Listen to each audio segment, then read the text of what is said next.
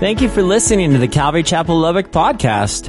Our mission of teaching people to love God by showing them how much He loves us starts right now.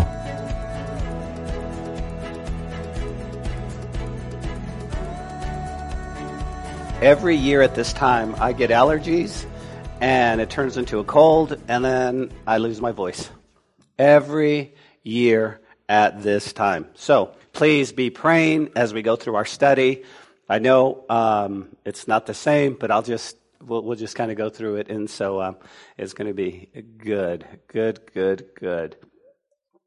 Like I mentioned to you, I was in Tucson, but as I was flying out to Tucson, I was looking up different foundations on the plane and reading on my computer, and I found a story that I found very interesting, okay? And the story kind of goes like this, and it really has to do, check this out, it has to do with how home inspectors and the realtors or the brokers don't really get along at times, okay? You got a home inspector and the realtors. Now, here's the story.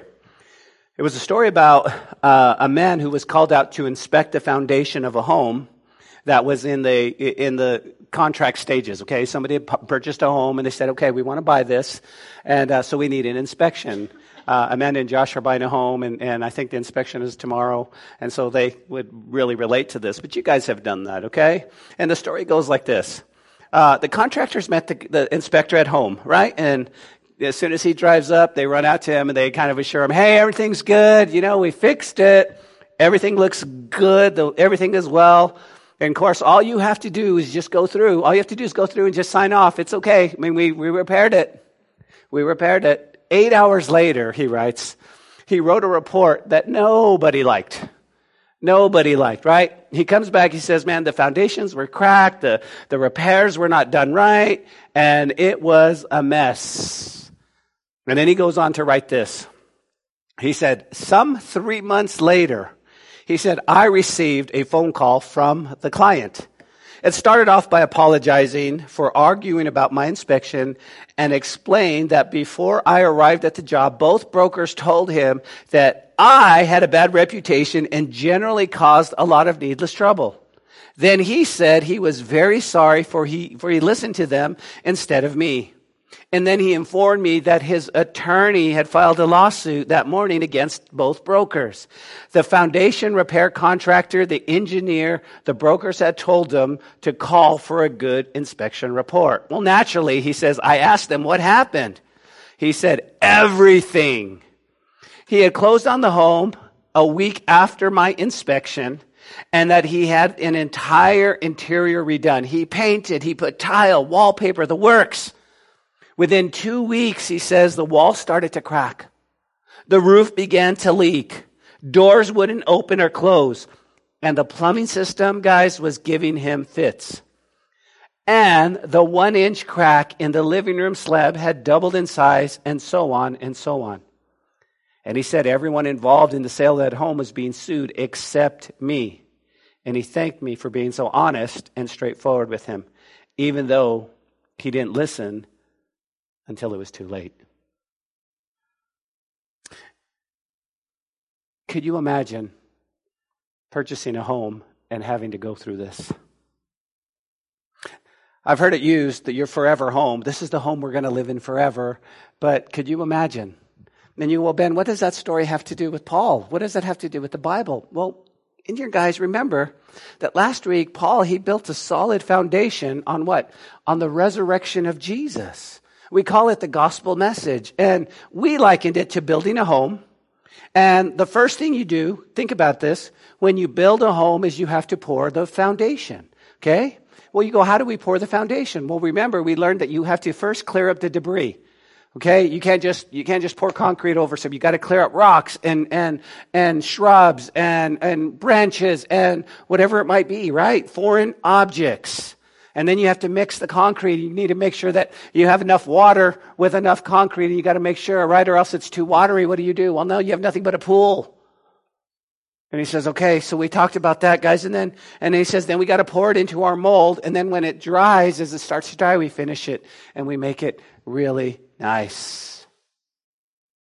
Well, this morning, Lord willing, we're going to take a moment and inspect the foundation.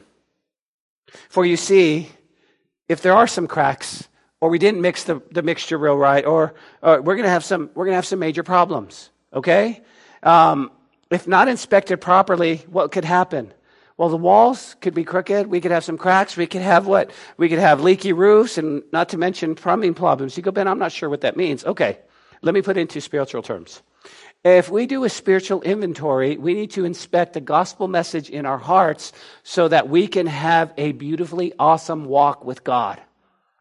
Our foundation, guys, is spiritual. What we think about the gospel, how it penetrates, how it gets in our hearts, how we understand it, should transform us from the inside out. If we don't clear the debris, if we don't clear the clutter, if we don't clear the objects of religion, guys, the gospel message will get distorted, and then we'll have some cracks in our foundation. You go, well, who's the building inspector? Like, who's going to come? Guys, it's the Word of God. The Word of God will always be the building inspector. As a matter of fact, James says, look, when I look in the mirror, I'm going to see who I am. And so, again, this is what it is. So our foundation, what is that? Is spiritual. And the inspector is the Word of God. So that's what we're going to do today. And 1 Corinthians, if you don't know, perhaps is probably the greatest chapter in all the Bible about the resurrection of Jesus. You go, why is that important? Guys, listen, the resurrection is the very heart and soul of Christian truth. It's the very cornerstone, if you will, of everything we believe. It has to be the resurrection. Why? It's essential for our lives to transform us. We need to understand that, right? Because a lot of times we feel like Christianity is confirmation. We're conforming, but it's actually transforming. We're changing. It has to be that. We should be walking different today than we did last week, last month, 2 years ago. We should be a different person.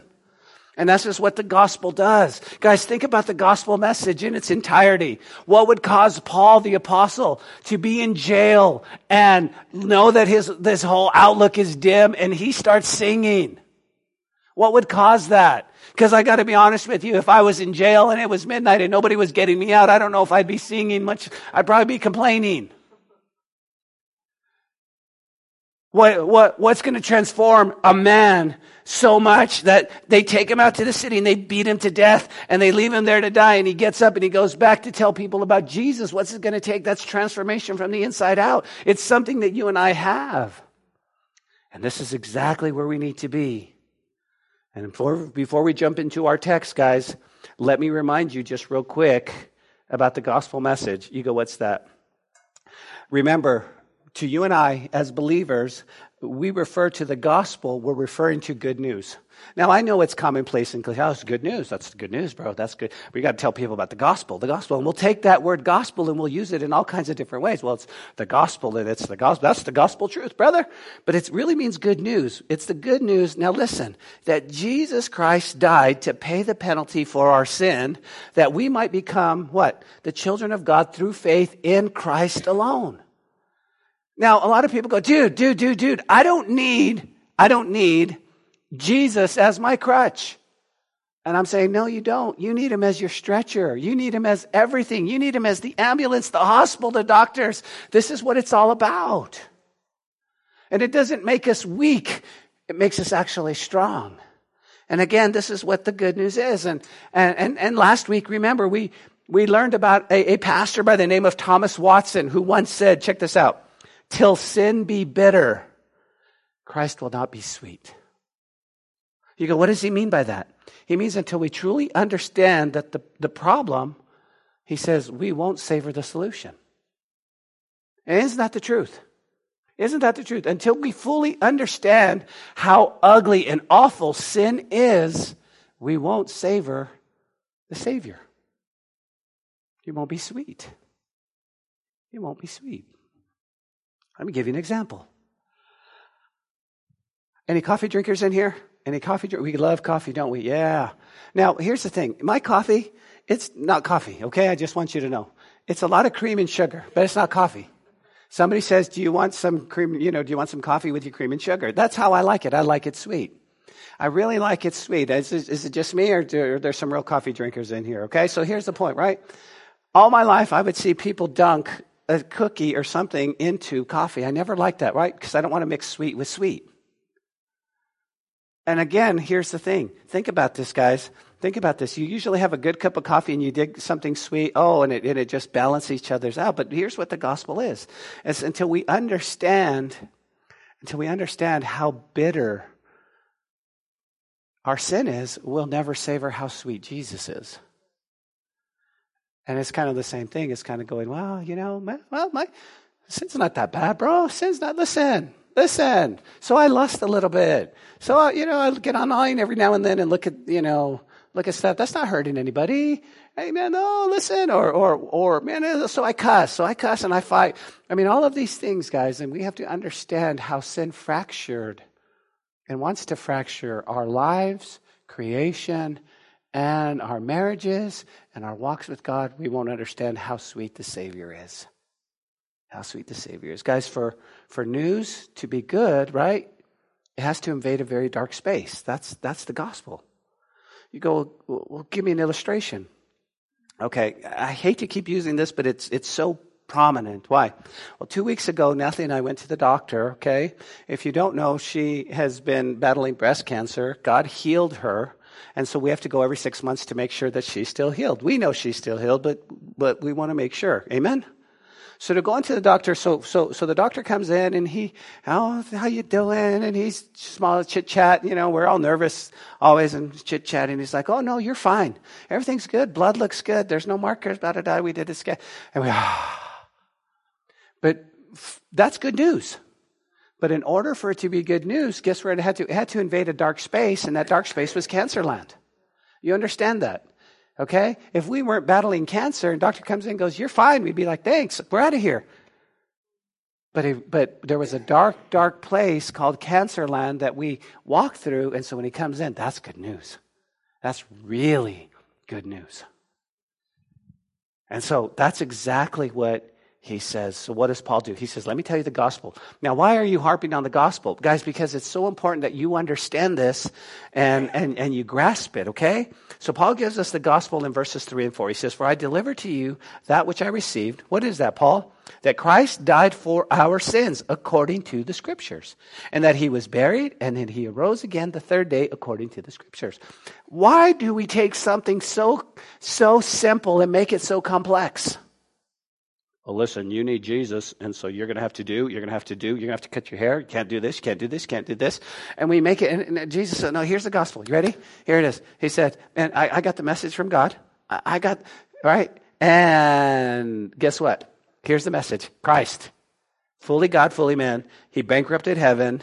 He left his heavenly abode to come to earth to die on the cross for our sins. Now, he was sinless. And he died, and he was buried. And he laid in the tomb for 3 days. Everybody say 3 days. On the third day, he resurrected, meaning Jesus is alive. Okay? He came walking out of tomb. He's like, hey, what's up, guys? And then the Bible says, man, that he appeared to Cephas and then 12 and then 500 at once. And it was crazy. I don't know if you realize that, but one of the Gospels tells us that when Jesus resurrected, that other people resurrected too, that there were tombs that were opening up. That would freak me out. Can you imagine? You were mourning somebody who died a week or two ago. You're just like, we just buried my mother. Oh, bless her heart. She was such a godly woman. And then Jesus resurrects and your mom comes walking out. Hey, what's up? You'd be like, wouldn't that freak us out? But that's how powerful the resurrection is. Okay? And so he says, okay, but there's something interesting in the passage. You go, what's that? Guys, think about what it says. He ascended he was in the grave for 3 days. Listen, if he was going to resurrect, it'd have been like, okay, he died. Everybody knows he died. Okay, now, but 3 days. What did he do in the 3 days? What did he do?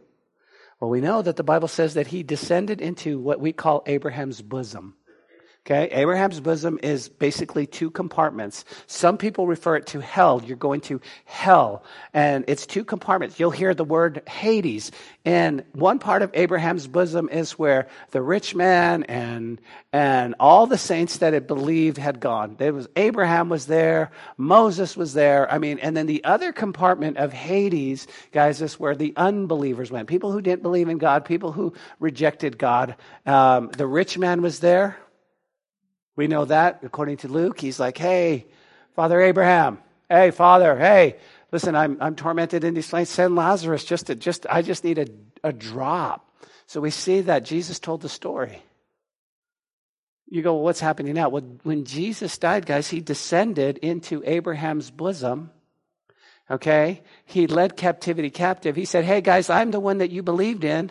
Y'all ready to go? And he took and he emptied out what we call Abraham's bosom. He took them to heaven.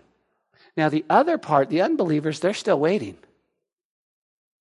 They're still waiting. And I have no idea what it looks like or how it is, but I couldn't imagine going to such an awful place.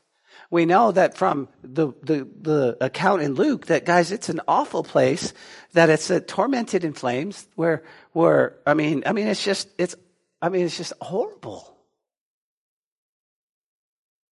And I think pastors and I think preachers and TV evangelists and whoever you want to call it have gotten away from the reality that there are people who die not believing in Jesus. They're dying in their sins and going to hell. We forget that. We have to tell people, no. Listen, you need to put your faith in Jesus. That's our job. And that's what Jesus did, man. He said, hey, are you ready to get out of here? I am the one.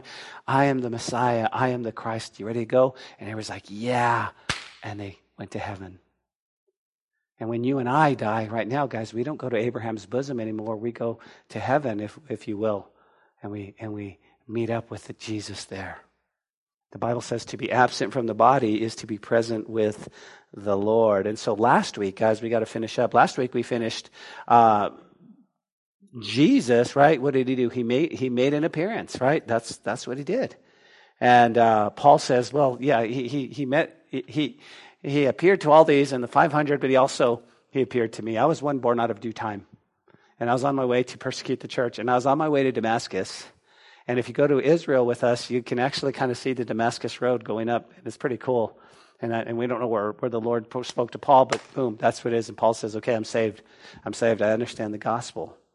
Well, this morning, guys, before we can begin putting up walls and windows and sheetrock and a roof, we have to inspect the foundation, okay?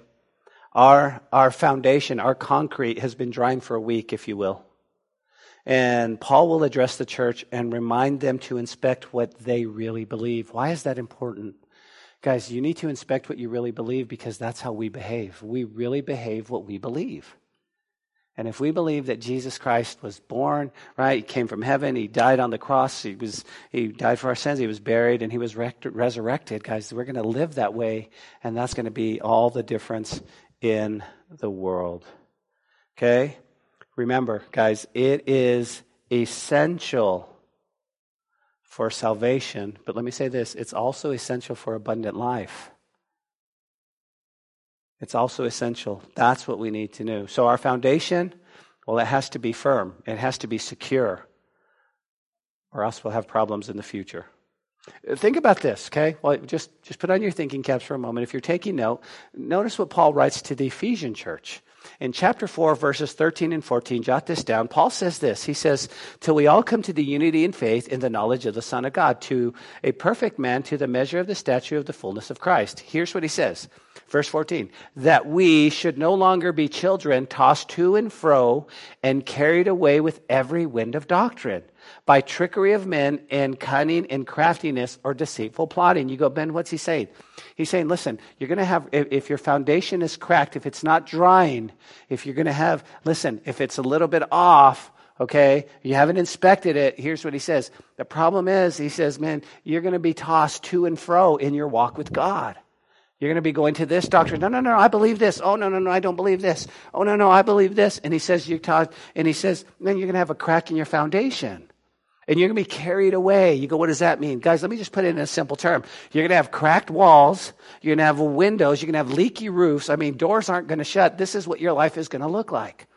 And you and I know believers, guys. We know believers whose walks are like high, and then low, and then high, and low, and high. And they feel like their spiritual life is a roller coaster because they hadn't checked their foundation. They hadn't come in and inspected and go, we need to make sure that everything is level, everything is good. And that's what the gospel does. Paul says, okay, you're going to do that. You're going to do that. Okay? And so that's where we left it off last week. And so this week, guys, remember, we're picking it up in verse 12, and we're going to inspect our foundation. Okay, now let me just say this. Next week, we start building walls. Okay, we've got 2x4s coming. We're ready to go. But we cannot proceed until you have this. Listen, we're not going to rush it. We're not going to be like, hey, let's put up the walls. Hurry up, man. We only got 45 days. Listen, we're not doing any HGTV specials, right? House in 25 days, right? That's not going to happen. We need to inspect the foundation. Okay? You go, how so? Look at verse 12 with me. He says, now, if Christ is preached that he has been raised from the dead, how do some among you say there is no resurrection of the dead? That's a good question, Paul. He said, man, I came in here for a year and a half. I preached the gospel. I told you. I said Jesus Christ. Listen, check it out. He rose from the dead. That's amazing. He says, but I got a question. How come some of you are saying that there isn't a resurrection? How come some of you? So Paul asks how believers could not believe in the resurrection. Both the resurrection of Jesus, and he's going to say even our own resurrection. How can you say that, right? How can we do this? Well, okay, we've got to do some work, okay? Because I never want to just go, well, that's the mindset. That's who they are. No. Think about this, okay? Who's Paul writing to? Very, very important, okay? So it's the mindset. You go, what's that? What we've learned so far is that some of the Corinthian Christians, they questioned the resurrection. They just didn't believe, right? And their doubts arose from two sources. Very important to understand. Okay? You go, what's that? Okay, so first and foremost, remember when Paul comes into Corinth, he goes straight into where? The synagogue, right? He told them about Jesus. And they're like, nah, we don't believe you, dude. We're religious, man. We're going to stick to the synagogue. We're going to stick to the Old Testament. I don't know what you're talking about. I don't know, but that's Jesus. You're crazy. And Paul says, hey, well, I'm going to go to the Gentiles then, man. I'm going to shake my dust off. I'm going to go to the Gentiles. Okay. But think about who he's talking about. There were some who probably believed, but the problem is they were probably brought up, guys, in a Jewish home with Judaism. And what would happen is that they were divided regarding the resurrection. Okay. They may have been brought up with a strong, influential overtone of the Sadducees. Remember the Sadducees in Jesus' day? They didn't believe in the resurrection. Okay? They were always walking around very sad, you see, because they didn't believe in the resurrection.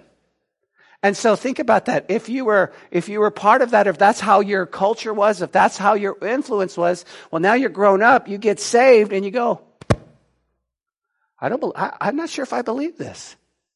Because Grandpa was part of the Jewish Sanhedrin, and he was part of the Sadducees, and Grandpa said there wasn't. And you know what? I really trusted Grandpa, so I don't know. That's the mindset.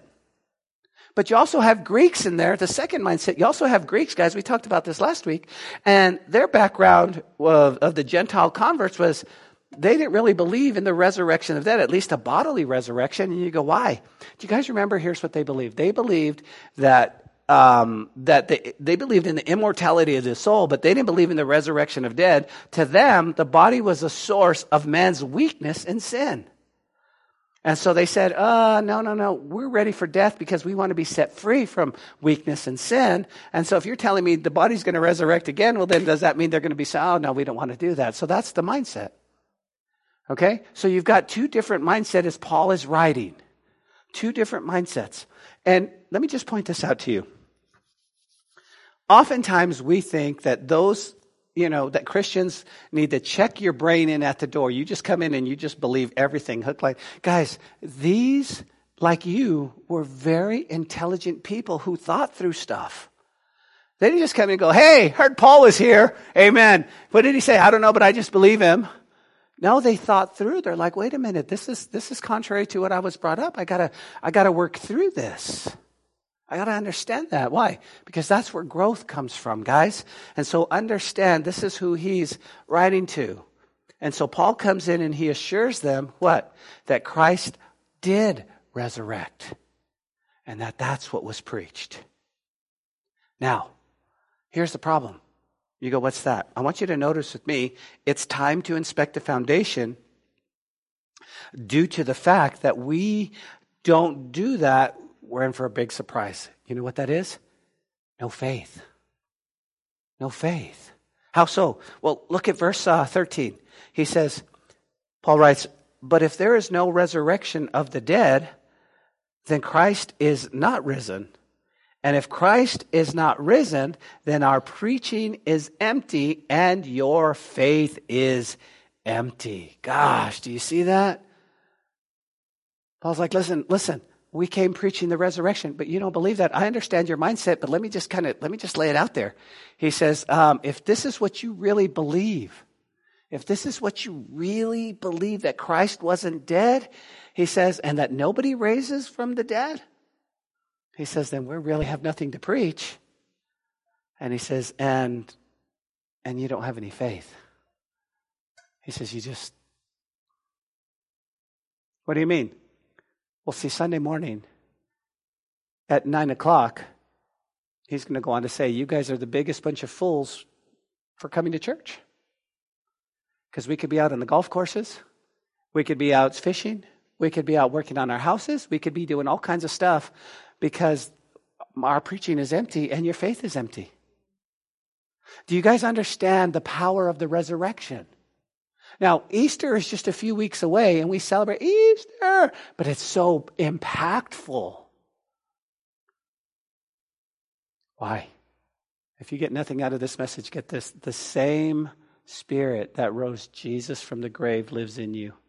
And you have that power to have a victorious walk, to have a great marriage, to have an abundant life. And when I say abundant, I don't mean financial prosperity. I mean just the life that God wants you to live, the life of peace and a life of joy.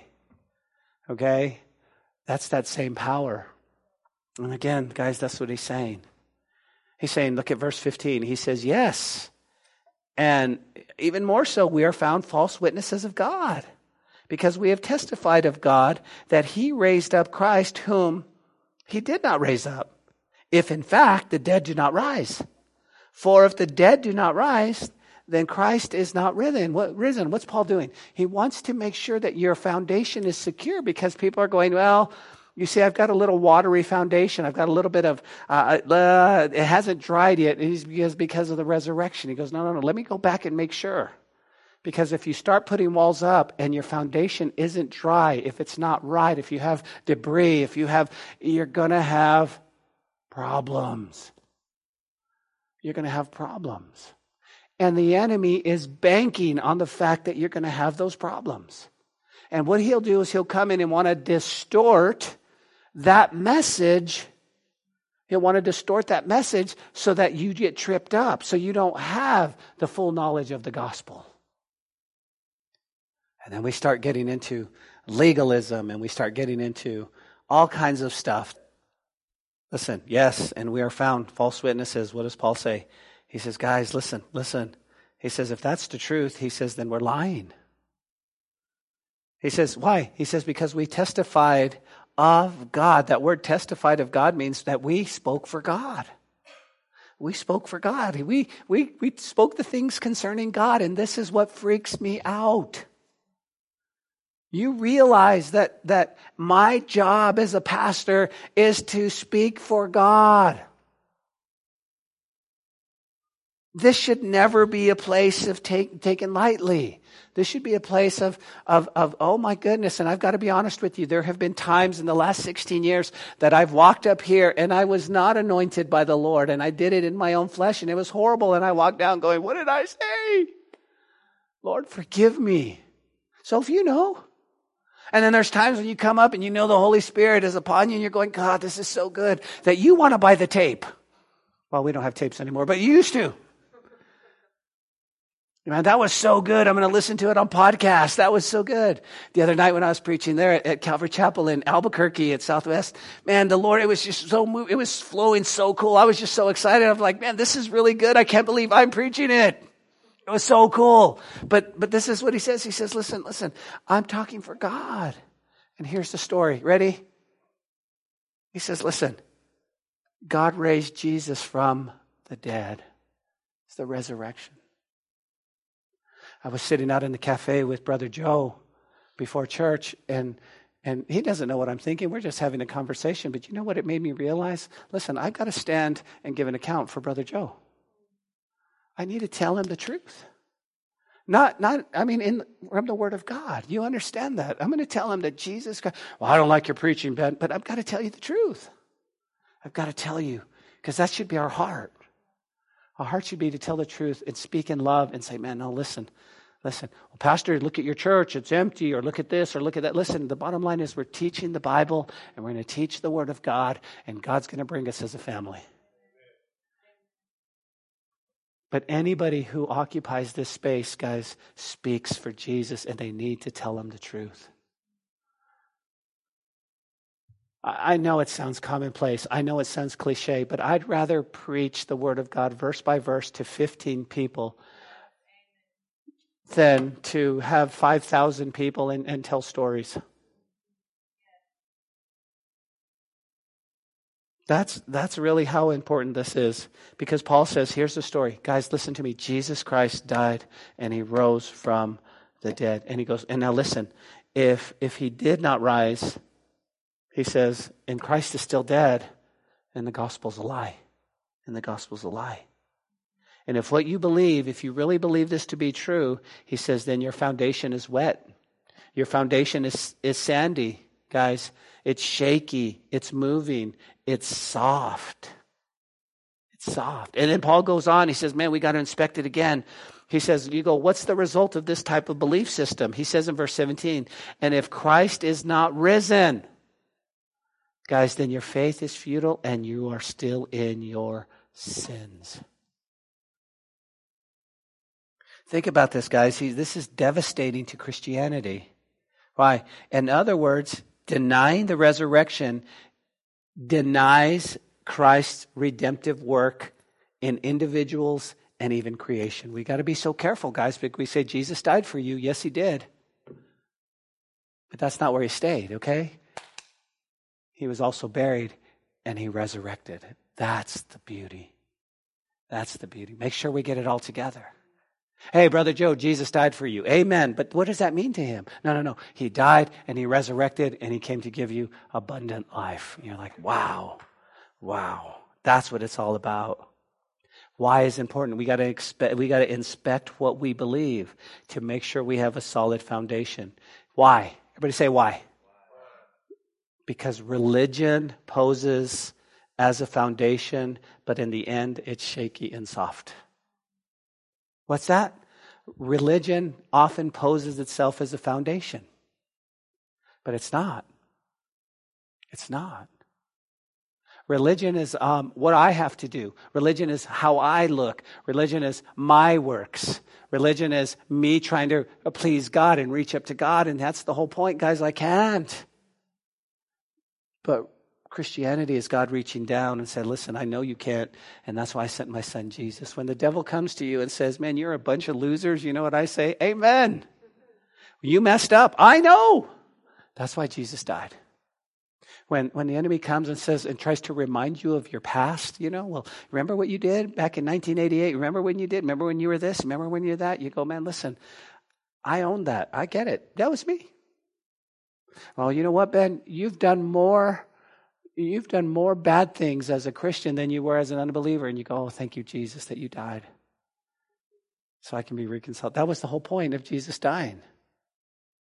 I don't know where we got somewhere in Christianity that, well, Jesus died, but now you're good. Now you have to be good. And you got, Brother Joe, you got some redeeming qualities in you. No, we don't. We're sinners saved by grace. And the life we live, right? How do we live? Christ lives in us. That's your life. And so be careful with religion. It's a relationship, guys, a relationship with Jesus that brings a solid foundation. And so what Paul does is he gives us a couple more points, guys, a couple more points to ponder about inspecting our foundation. Verse 18. It said, then also those who have fallen asleep in Christ have perished. If in this life only we have hope in Christ, we are of all men most pitiable. What's he saying? Well, here's what you need to understand. First and foremost, when he says fallen asleep, guys, that doesn't mean he took a nap. Okay, it's a metaphor used to what? Those who have died. Make sure you get that, okay? Because if you don't, then your foundation will be cracked. There'll be a big solid rock in the middle of your house when you try to build that. Why? Because you go, well, people don't really what? Well, they don't really die. They just fall asleep. Just fall asleep. And there's a religion out there that talks about soul sleep, and that they really haven't died. They're just and so it's yeah. So Paul says, then those who have everybody that's died, they've died. Okay. Even though they believed in Christ, he says they've perished. If in this life only we have hope in Christ, he says, then we are all men most, what? Pitiable. When you die believing, following after Jesus, you have died in Christ. That's what you want to do. What Paul is trying to convey is people who have died believing in Jesus. He says if you don't believe in what? In the resurrection, then what's happening is they're really lost for eternity. Could you imagine? And he says, and if our hope in Christ was only for this life, the here and now, he says, man, we need to be more pitied than anyone. He says, we're a bunch of fools, man. We're a bunch of fools. What's Paul referring to? He's going, look, you don't understand. I preach the gospel. I want to see you guys saved. I want to see you walking victoriously. I love you. And people get mad at me and they take me out and they beat me and they stone me. And listen, I love you so much that I get up bloodied, caked, bruised, and I say, hey, I've got to go tell you more about Jesus. He says, if you don't believe in the resurrection, here's what he's saying. He's saying, listen, this is to all my friends who endured great suffering for the sake of the gospel. He says, why do we stand in jeopardy every hour? 1 Corinthians 15:30. He says, why are we doing it?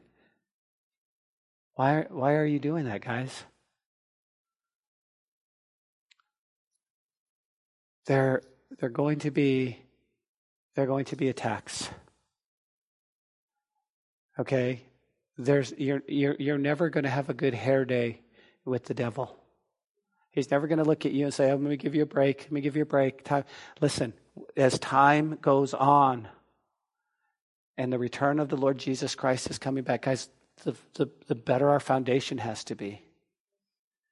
We have to make sure that we've got, man, upon the solid rock I stand. Everything else is sinking sand, right?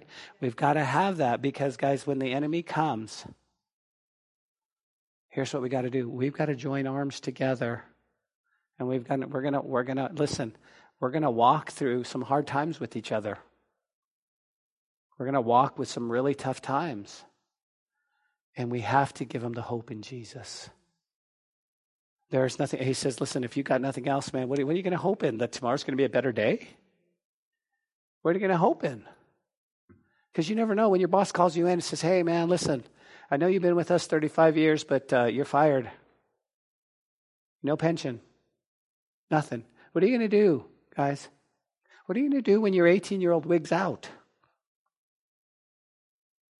What are you going to do when you have a prodigal?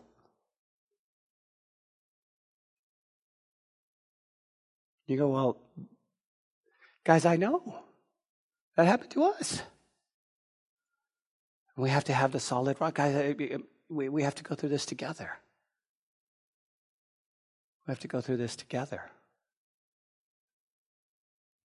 And so he says, man, it's the gospel. Check your foundation. You go, well, what's our foundation? Well, let's close. Let's close our Bible study, guys. He says this, for I delivered to you first of all that which I also received.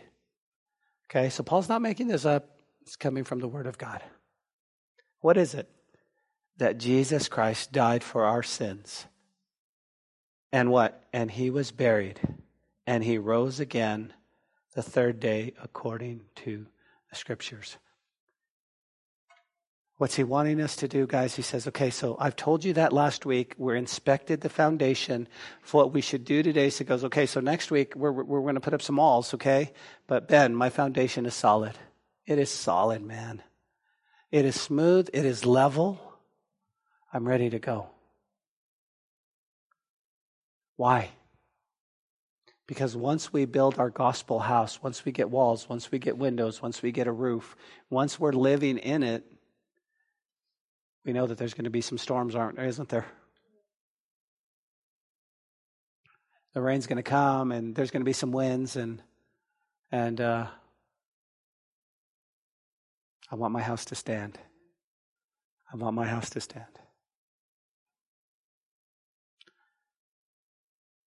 Make sure what you believe is solid through the Word of God.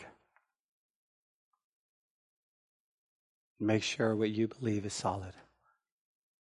Eternity depends on it. Paul's taking a whole chapter to make sure that that's deep in our heart. Amen? Father, we thank you for your word today and the truth in your word, God. We thank you, God. Help us, God, today to just inspect where we're at, how we've been brought up, how we understood the gospel. Help us to confess our sins if we need to confess our sins, Lord.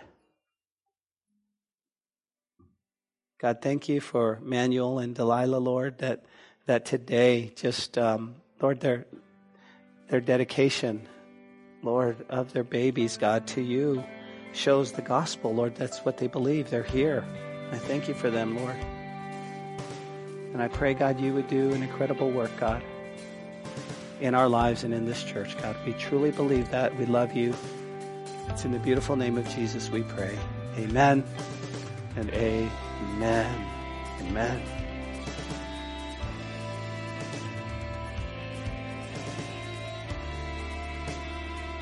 Hey, this is Pastor Josh. I hope this message has encouraged you in your walk with Jesus. If it has, we would love to hear your story of how it has impacted you, or especially if you responded to the invitation to receive Jesus into your heart as your Lord and Savior.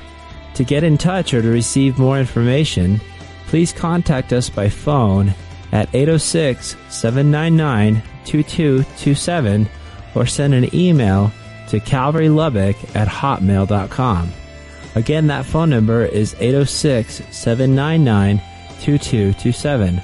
Also, if you want to partner with us financially to take the gospel to West Texas and the world, please click on the donate button on calvarychapellubbock.org. Thanks for listening to the podcast. May God richly bless you.